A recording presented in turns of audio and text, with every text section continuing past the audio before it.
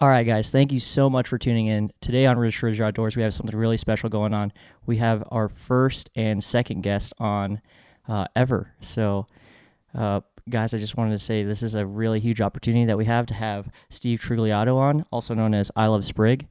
And we also have JP from JP Outdoors, a very avid bow hunter and rifle hunter on the podcast. So, Brandon, take us away. Steve, John, good morning. Good morning. Good morning. Thanks for coming in. Morning. Thank you. You guys doing good? How's the drive, Steve? It was good.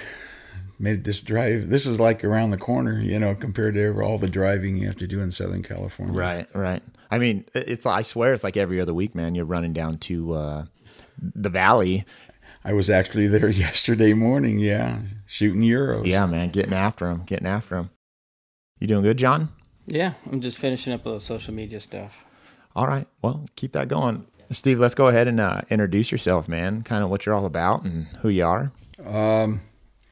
Gosh, I was born and raised in Southern California. Long Beach, and I've had people a lot of times ask me, gosh, how do you know so much about hunting and fishing being raised in Long Beach? Well, when I was a kid, and I was born in 1948, so by the time I was 10, 11 years old, Long Beach and Orange County were orange trees. Right. And, I mean, this was pre-Disney. And so, there was tons of hunting and fishing really close to my house. And, of course, being close to the ocean, I, fished a lot in the ocean. But it was just a totally kind of different era, and my mom and dad both belonged to a hunting and fishing club called the Compton Hunting and Fishing Club, and it was right on the L.A. River and L.A. Riverbed, and there was just tons of game around back in that era, and so I was raised in that, and then I think one of the reasons I love to mentor kids at my age, and then even when I was younger, is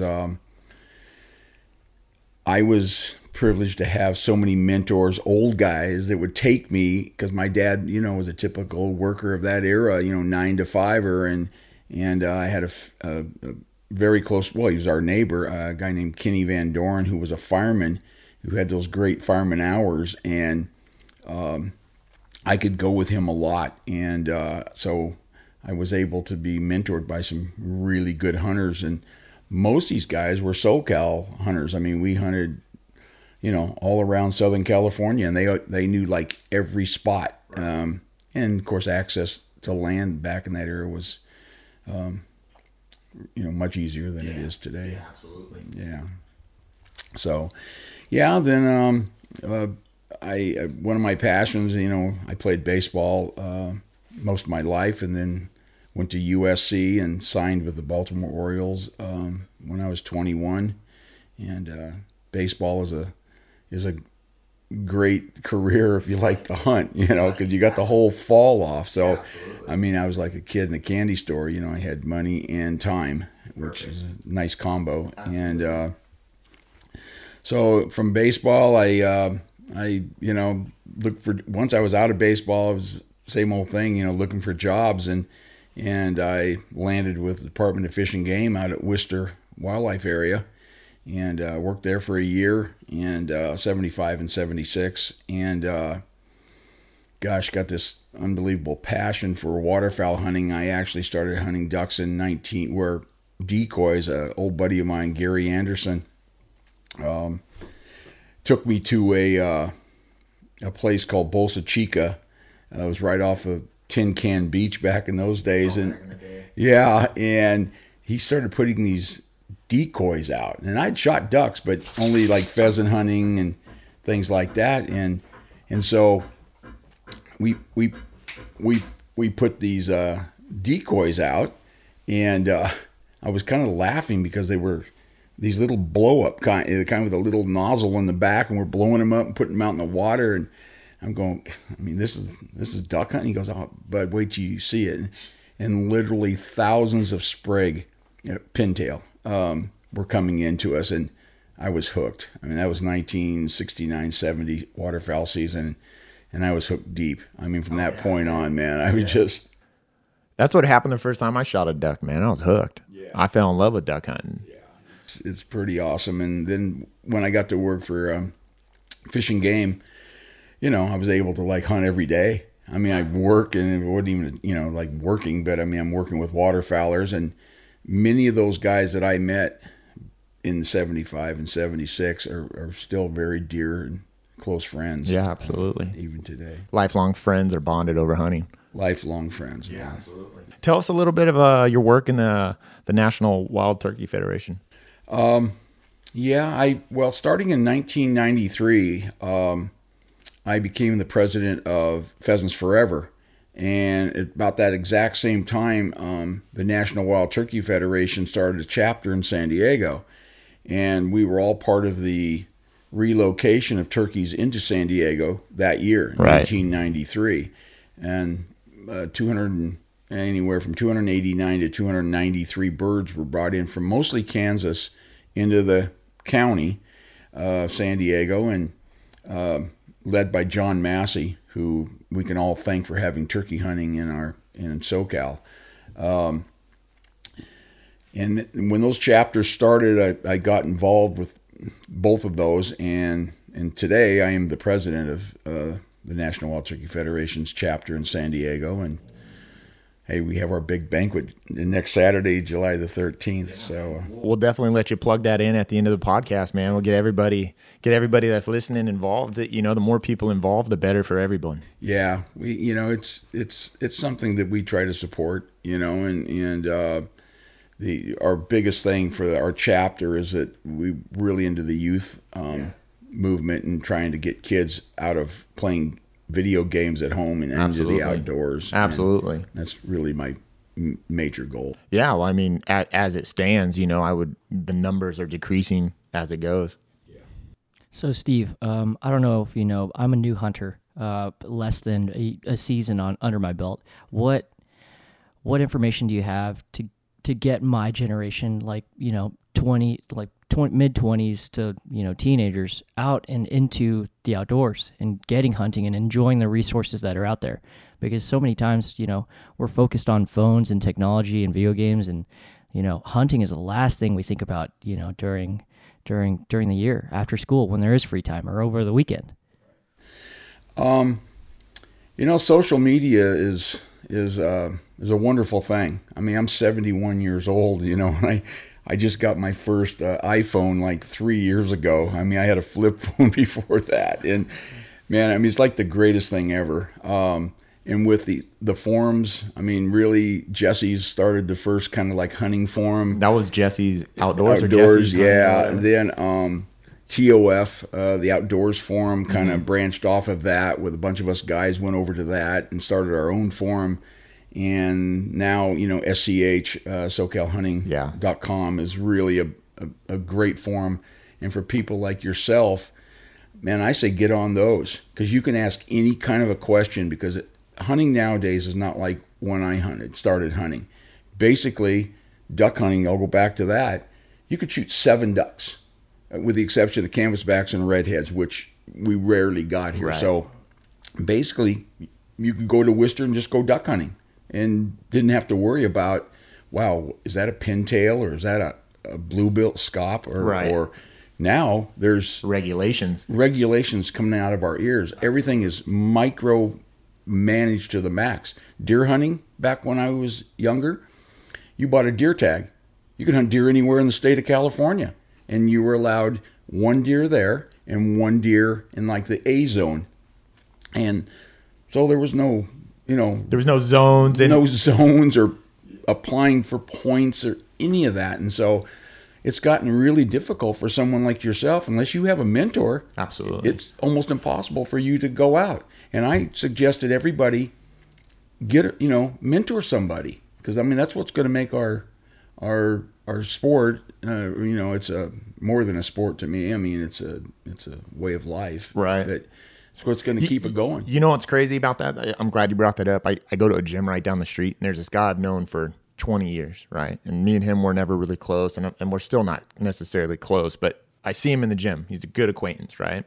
He actually came to me yesterday and said, Brandon, I got my hunting license, and I got my D16 tag, because he's been asking me, he knows I hunt, and he's been asking me, and I just said, yeah, go take your hunter safety, you know, get a tag. And you know, that's all.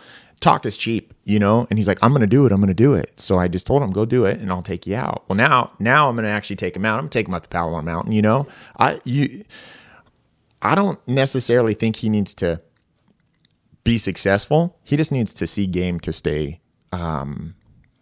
interested. Like you know, it's like if you take a guy fishing, right? He doesn't need to catch a 6-pound bass. You need to let him catch a bluegill or some crappie. You know, it's super easy. But because of social media, people think they have to go out and kill a 200-inch mule deer, and you're going to get that element. I mean, it's hard to get away from the trophy type mentality.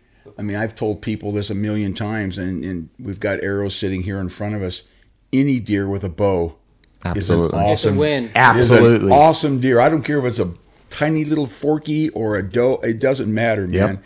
Until you've done it, it is an unbelievable accomplishment. experience, and it's way harder than you think. Right. And so that's one of my biggest issues with social media and the hunting industry, Steve, is because if, you know, society makes it so that if you do not kill a 200-inch mule deer or you're chasing a 180-inch mule deer, that you're not a hunter, right? But it is so difficult to get into range with a bow.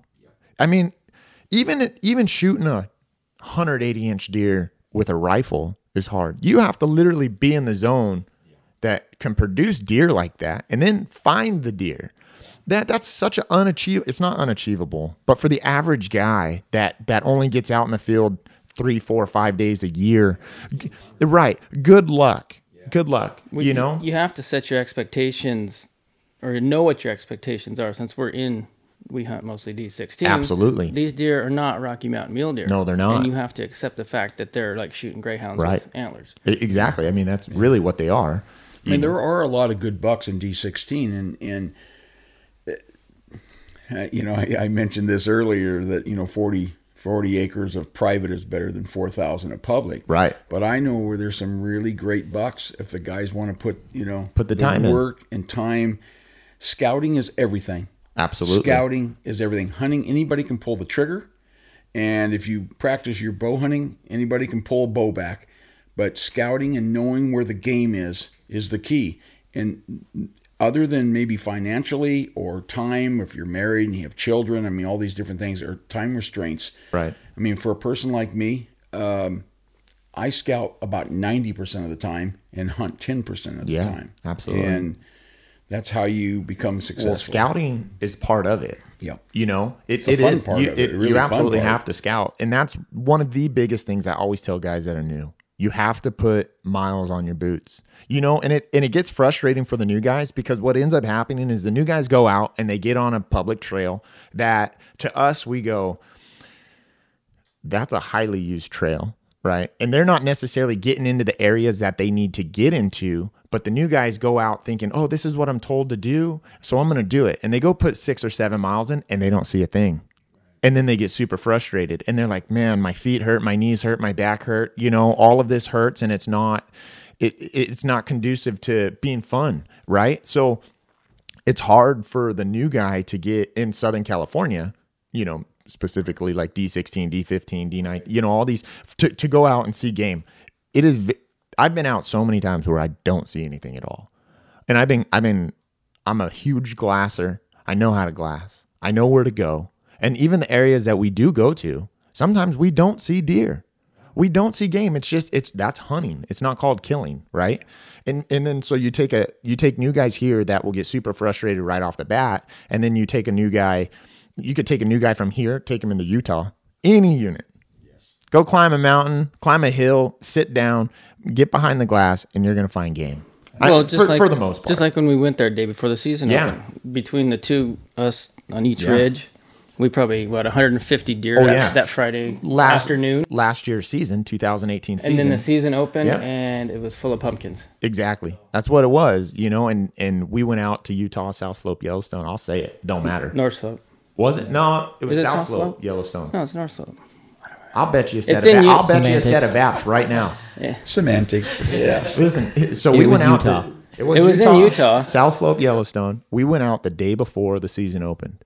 Literally went up. Just we split up. Boom, went 2 sides of the ridges. Just looking for deer. And just looked, right? Did our preseason scouting. We were winging it. We figured, hey, if we can be successful in Southern California, we can be successful out of state. Doesn't matter how hard it is. We could typically get it done. And it was Steve, it was night and day different. Oh yeah. It's just, that's why people from California have, since I was a little boy, have hunted Colorado, right, Utah. I was very privileged to be able to hunt Nevada in the days where our family had Jeeps, and the first Jeeps coming from the war. And we went into areas that were, pack trains or wagons went in, and we used Jeeps to get into these areas. There were no wilderness areas in those days.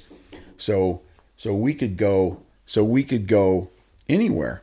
And we got into areas that it boggled the mind on how many bucks there were and how many big bucks and how many deer there were.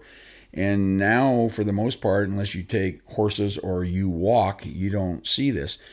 And for good reason. Right. Once we kind of broke that barrier, even here in the Sierras, I shot my very first deer at the headwaters of the West Walker River, and that's all wilderness now. We had driven in there with Jeeps, and I spent many nights in old miners' cabins. Just the coolest places. And, I know that you can't do that now. Right. But the equipment now, guys walk. Oh, yeah. The equipment today, I've posted a picture of my dad and my uncle deer hunting. I think that's D17, but up in the Scotty Mountains where this big earthquake hit near Ridgecrest, and they've got these wooden backpacks. I think I've seen it. Yeah, and they've got this old rifle, and my dad said it was literally the coldest night. They got these little rolls on their back for sleeping. He goes, he thinks that was the coldest night he's ever spent in his life, Right. So the equipment today is same with these. Right. Bows. The equipment today compared to Fred Bear starting, back then, Steve, and I hate to say it, but it's the truth. Men were men back then. Your old man went out with a roll.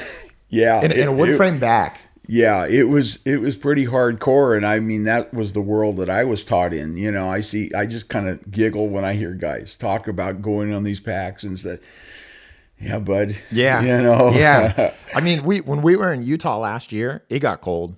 Like, it got cold. It's so cold that John didn't want to get out of the tent to go piss. Like, he literally hung it out the tent. Cold. Oh, and he pissed because there's ice in the air. You shined a headlamp out there, and there's ice crystals coming down. You're like, no way. I hear you. I was in San Carlos hunting turkeys, the Indian res over in Arizona with a friend, one of the better turkey hunters I know. Certainly one of the best deer hunters I know, Wei Chen. I peed out the door. Yeah. Buddy, it was freaking cold. And then I think about it, and we stayed out there for, 8-9 days, whatever it was. And we were exposed to the element. We were in tents, and we had a fire every night, but kind of. It was without a doubt. It was sketchy. It was so cold, Steve. Yeah. It was cold. Yeah. That hurricane dumped a bunch of snow the week before we got up set there to go, and we weren't prepared for for snow. Weather. No. Yeah, it's But luckily. Well, again, the gear today is so superior to what we had back in the old days, and I have the new gear. I have it too now. It's like everybody else. And what's even more superior? 10 years ago, the stuff was so bulky. Right now today, I still wear old school.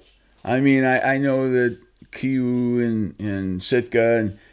Man, it's kind of stuck right here that $300 for a jacket or $500 for a jacket. It's insane. I was in Colorado a couple days ago with my chick, and beautiful country, by the way. Anyways, we went to Sportsman's Warehouse, and she's like, "Oh, this stuff's nice." I'm like, "Look at the price tag. It's like $340 for a windbreaker." Yeah, and I was like, "I rock King's camo." Yeah, and I'm gonna rock King's camo. King's camo is amazing. That XKG series is on point. Really it is just tough stuff. I do wear camo a lot. I wear it to, and back to where someone new that's getting into hunting, when I walk around on an everyday basis, I kind of publicize. I want people to know. I know. You cannot believe how many people have come up and go, "Hey, what is Jake's?" And I tell them it's juniors acquiring knowledge, ethics, and safety. And it's for kids, and we have this 105 kid event. We just had it a couple weeks ago, and then I might get another person involved. And right. So, I think it's all of our responsibilities to put the word out there. Because I think there's kids out there that really want to do this, and they're just hooked on these video games, and they spend all their time indoors. Eating Cheetos and drinking Coke. Yeah. And, you cannot believe the looks on these kids' faces when that first black powder gun goes off at this event. Everybody's eyeballs are about this big, and they get to shoot shotguns, 22s, everything, archery. Yeah, we teach them all this stuff in a one-day event, and all free. And that's my pet thing, is that this doesn't cost the kids anything, Hey, grab that tail. Yeah, we got a wagger. Yeah, we got a wagger in the room here. Callie's in here. Yeah, she makes an appearance on every podcast. Every podcast she makes an appearance. That's good. She'll lay down. Dogs are all good. Yeah, but as you're saying, Steve, like stewardship is huge. It is. Like I didn't realize it until I met JP and Brandon at the shop I used to work at. Like I used to think hunting was one of those things. It's like, okay, well, animals are going to be animals. Like, let's protect them. And then, like, there's a reason why we have to protect them. Like, I thought, hey, they're just there for their intrinsic value, their beauty in nature. But I realized, hey, that's a resource that we can enjoy. It's ethical meat. It's delicious. Yeah, and it also gets us out there, and it gives us a reason, us younger generation, a reason to protect that environment that they're in. Of course, California kind of takes it a little bit too far, like you were saying. But as a younger guy, I didn't. There wasn't a hunting community or a hunting, bone in my body before I met these guys, And I think your program is awesome. It sounds like an amazing thing, and we got to do our job to blow it up, because those are the kids, the next generation, who are going to protect and who are going to teach their kids. Right. And you were talking about how the kids, their eyes light up when they see a black powder gun go off. It's unfortunate that they're probably 12, 13, 14 years old, and their eyes go huge when they see that. And the unfortunate part is, Steve, is that when you were growing up, you saw that stuff from day one. Like, the younger generation doesn't see the outdoors, doesn't handle firearms, doesn't get out and experience life in its fullest, and know that, life and death go hand in hand. And, and it's just a very unfortunate thing that the youth nowadays in our community, Southern California, doesn't see that. Because John grew up in Idaho, and he was doing it. He's going, the same thing. Ever since I was, 12 years old, first hunting license. Sure. So. Yeah, my first hunting license is 25 years old. You know what I mean? It's like... I didn't start hunting until I was 19. Living in Idaho or Montana is a totally different way of life. Again, it's in the schools. It's never looked down upon. People want everything organic now. Well, you know what? There's nothing more organic than that backstrap I had last night. Oh, it's amazing. Nothing tastes better either. No, yeah, exactly. And I had backstrap last night, literally, and it was it's killer. It is. It's amazing, and the fact that you're, the cool thing about what you're doing is that you're taking time out of your life to promote this for the youth, and it goes back to stewardship. It's all of our duties to do this. Well, Brandon, there's those 5 steps, of a hunter's career. Right. Like when you first start, everything is, unbelievable. It's great. And I don't know all 5 steps, but I know I'm in the 5th step. Right. Where you want to give back. To people and to kids especially. And there's another saying that I say to people who, wonder why I hunt and kill animals. I love it. I literally have a vested interest in keeping animals and conservation alive. Absolutely. And my saying, and I didn't come up with it, but nothing can live without something else dying. Absolutely. And I don't care if it's the lowest form of an amoeba. Mm-hmm. It doesn't matter. Mm-hmm. Something has to die without for us to live. Absolutely. And, folks, you can turn your head and you can do whatever you want, but when you go to the market and buy that steak, somebody killed that cow and did the butchering and all of that. And so people that say they're vegetarians, those vegetables die too. Yeah, absolutely. They're living organisms. It's a tangent that you can just go on we forever. could go on and on about it, it's just one of those things, Steve, that, I just wish the state of California was more friendly towards hunters so that we could make sure the youth had every opportunity. There seems to be more. California Waterfowl Association is huge into the youth movement. And they're a great organization to belong to. And I always feel that every waterfowler should belong to it. Here in California on a national level, Ducks Unlimited is another one that really does a lot of good things for the youth programs and properties and ducks too. But here locally, every waterfowler should belong to CWA. Right. Absolutely. What are your thoughts on public land in California currently? Like, what do you think? Public land, let me start with this. I hunt a lot of other states, and we have as much, when you go back east, or Texas and these places, in the West, because the West was civilized later, we have a lot of public land. All in the West. There's a lot of national forests. We got Bureau of Land Management, BLM.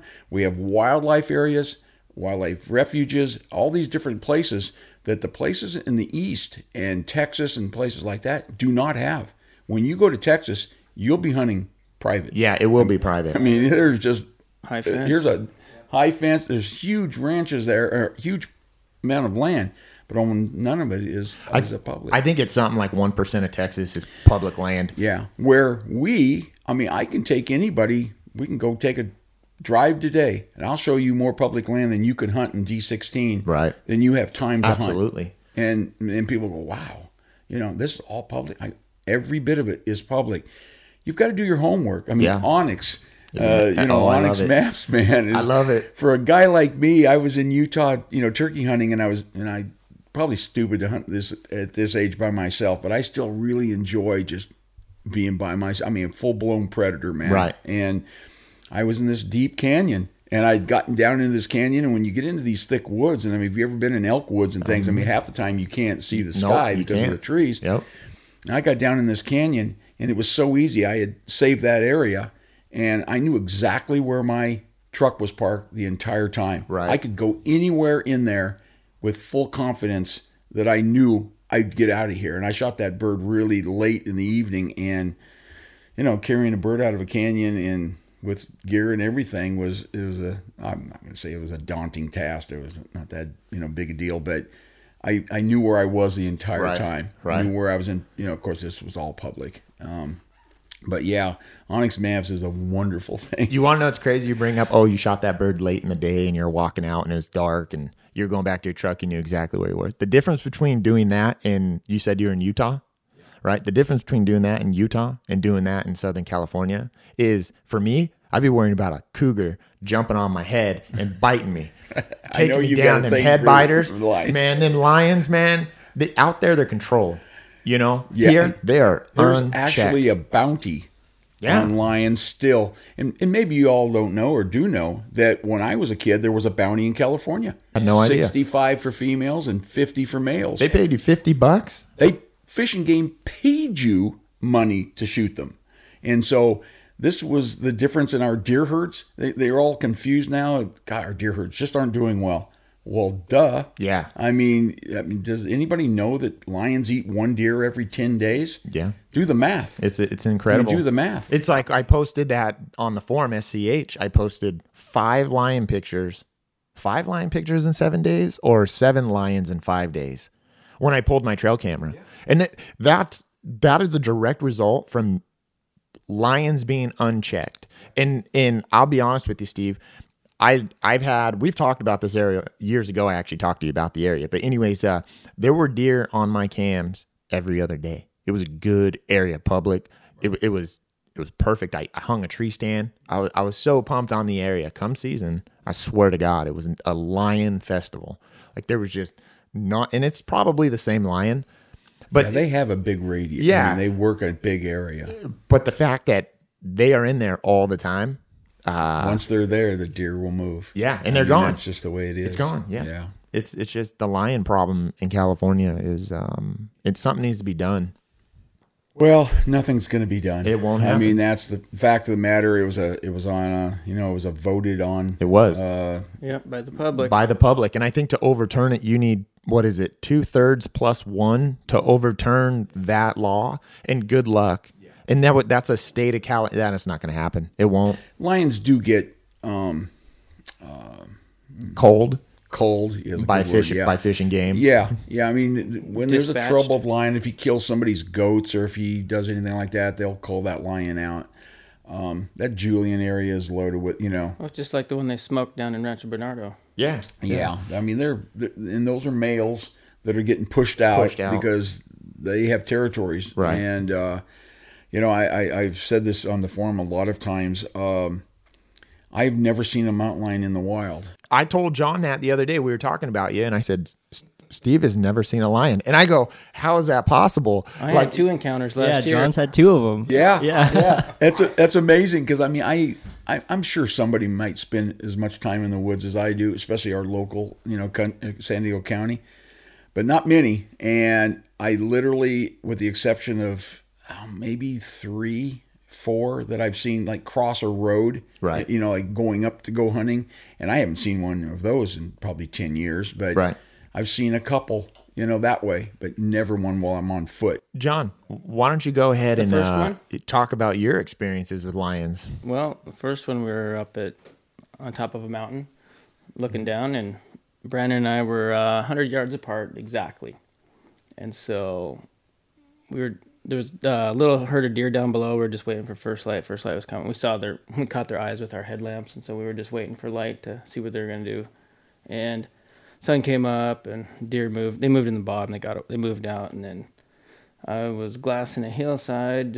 I got tired of sitting because I get stiff. Got to get up, move around. And then I was looking towards the north, and I decided, you know what? Let me turn around and look to the south. And I seen this cat walking up the hill. It was 87 yards from me, which put it at 13 yards from Brandon that he didn't know about. Right behind me. Had no idea. So I pull my phone out and I'm texting him, hey, you have a lion. Lion, hello, lion right next to you. Yeah. Hello, lion. Meanwhile, I'm focused in the draw, not paying attention. It was just walking normally, and I was watching it just to make sure I wasn't going to go after him because then I was going to, scare it off. But so I got to Brandon and said, hey, Brandon, there's a lion. He's like a little bit of disbelief, and I said, come here. I showed him the footprints, and then I said, I arranged it to his little rocky point. It's at 13 yards, and it was right there. Right there, but it didn't look at him, and he didn't see it. It walked. Did it turn, or no? He just kept walking. And this is the thing, Steve. It had to have known I was there because it was directly downwind of me. Oh yeah, he knew. He knew I was there. Yeah, and it just it wasn't because we were. No, the wind was at my face. Yeah, it was blowing up over the rock pile. After he passed you, he probably smelled you then. Oh, technically, yeah. So because he came up out of the bottom where the deer were at. Yeah, and the wind was in my face. So when he cut my tracks, he probably caught my wind at that point. And then when was that other one? It was like November. November-ish. I was down in our honey hole. In our spot. The spot. The spot. You know how it is. And there was a little baby doe that's part of that herd in there, and it's like it must have been a late season fawn or something like that. She was super small. Steve, small. I mean, yeah. This deer was. I've seen spotted fawns in October, so that it's probably that's something like that during deer season. Yeah, so we saw it like a couple weeks before. Or we saw it like every time we were in there, and I just sat down behind this oak tree in my spot. It was dark. Moon was up. And all of a sudden, I looked to my left, and I was like, "Oh, look! It's that little baby doe coming to me." Well, the moonlight shines on it, and then I see a long tail and a wide head, and I really went, "Oh shit!" And I jumped up, grabbed my bow, and turned on my headlamp, and that lion. It was just from me to Brandon. It was Steve. It wasn't 50 yards. Yeah, it was feet, man. Yeah, it was right here, eye to eye. Yeah. And so I jumped up and grabbed my bow, and I drew on it, and that cat just looked at me and just turned, just went 90 degrees and kept walking. And the thing about it that trips me out about that, Steve, is that cat wasn't just walking into. It knew John was there. Maybe it had to have. Yeah. dude, I mean, we made some noise going in. you're a but- loud human walking on oak leaves. Yeah. That Yeah. cat hears everything that goes on in that forest and then decides to walk towards you, even though you do not sound like a deer. Yeah, I'm Right? sit- You I'm sound sit- like something else. So it's sitting curious, there. right? So even if it was like curious, I'm going to go check this out. Dude, it sees good at night. It knew you were, it saw you. It walked straight toward you. But that was the fun. It was just crazy. Yeah. I didn't think anything of it except just like, don't jump on me or I'm gonna Yeah. kill you right here on the spot. Just it's been 10 days or so ago. Again, one of the guys, he goes by the Matagwai on the SCH. He's a cop down in Chula Vista.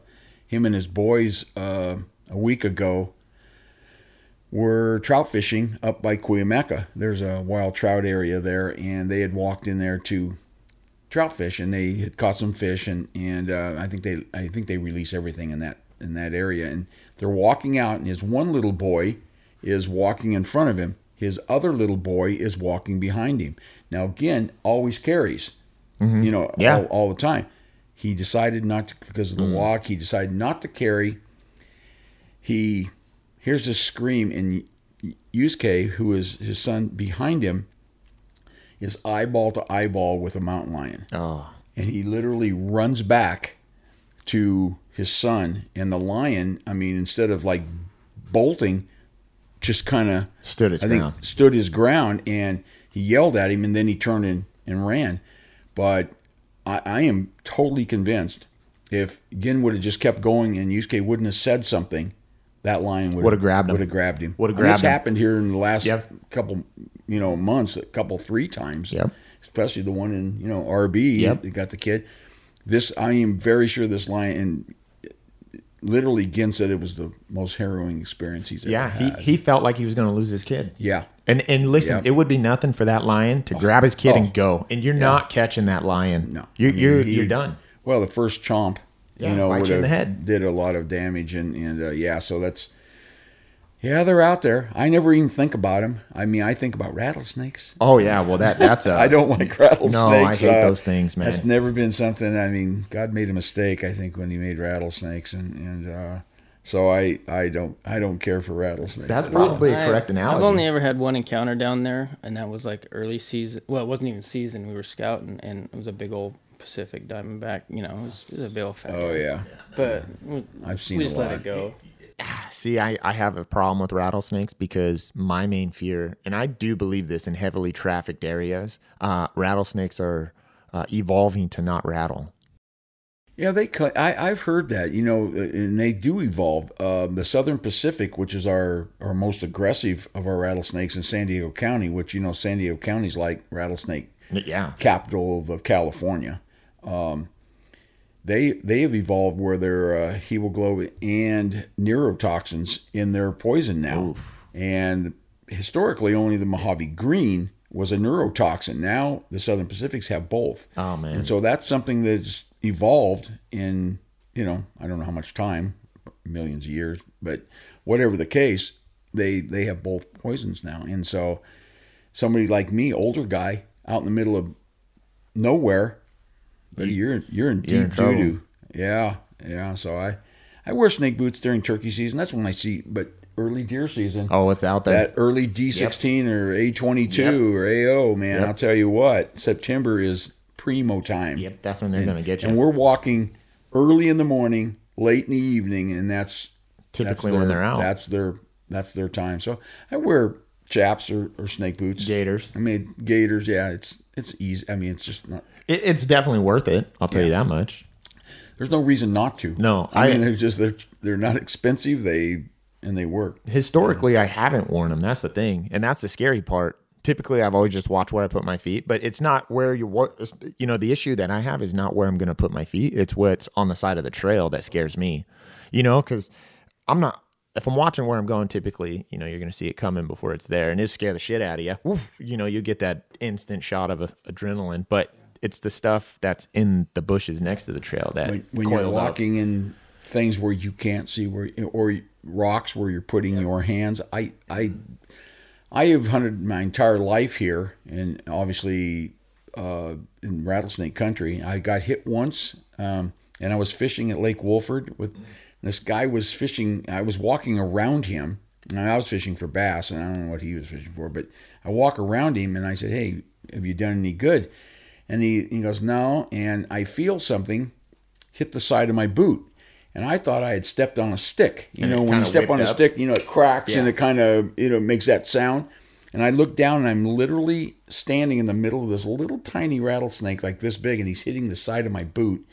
Holy cow. Yeah. That is crazy. This guy freaks out. Oh, man. And it's a small world, but this guy works for Greg Casso, Apex Plumbing. And right. I go over, and that's Josh's father-in-law. Okay. So it's a small world, and this guy goes, "You remember me?"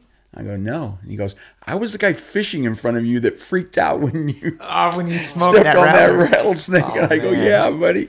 And he goes, "Man, he goes, you didn't notice, but I was so freaked out that I literally picked up my stuff and left." And I go, Yeah. He was that worried about snakes. "Oh, yeah, you know, And then- Wolford's got lots of Yeah, they snakes got around tons the of them lake. around there. Yeah.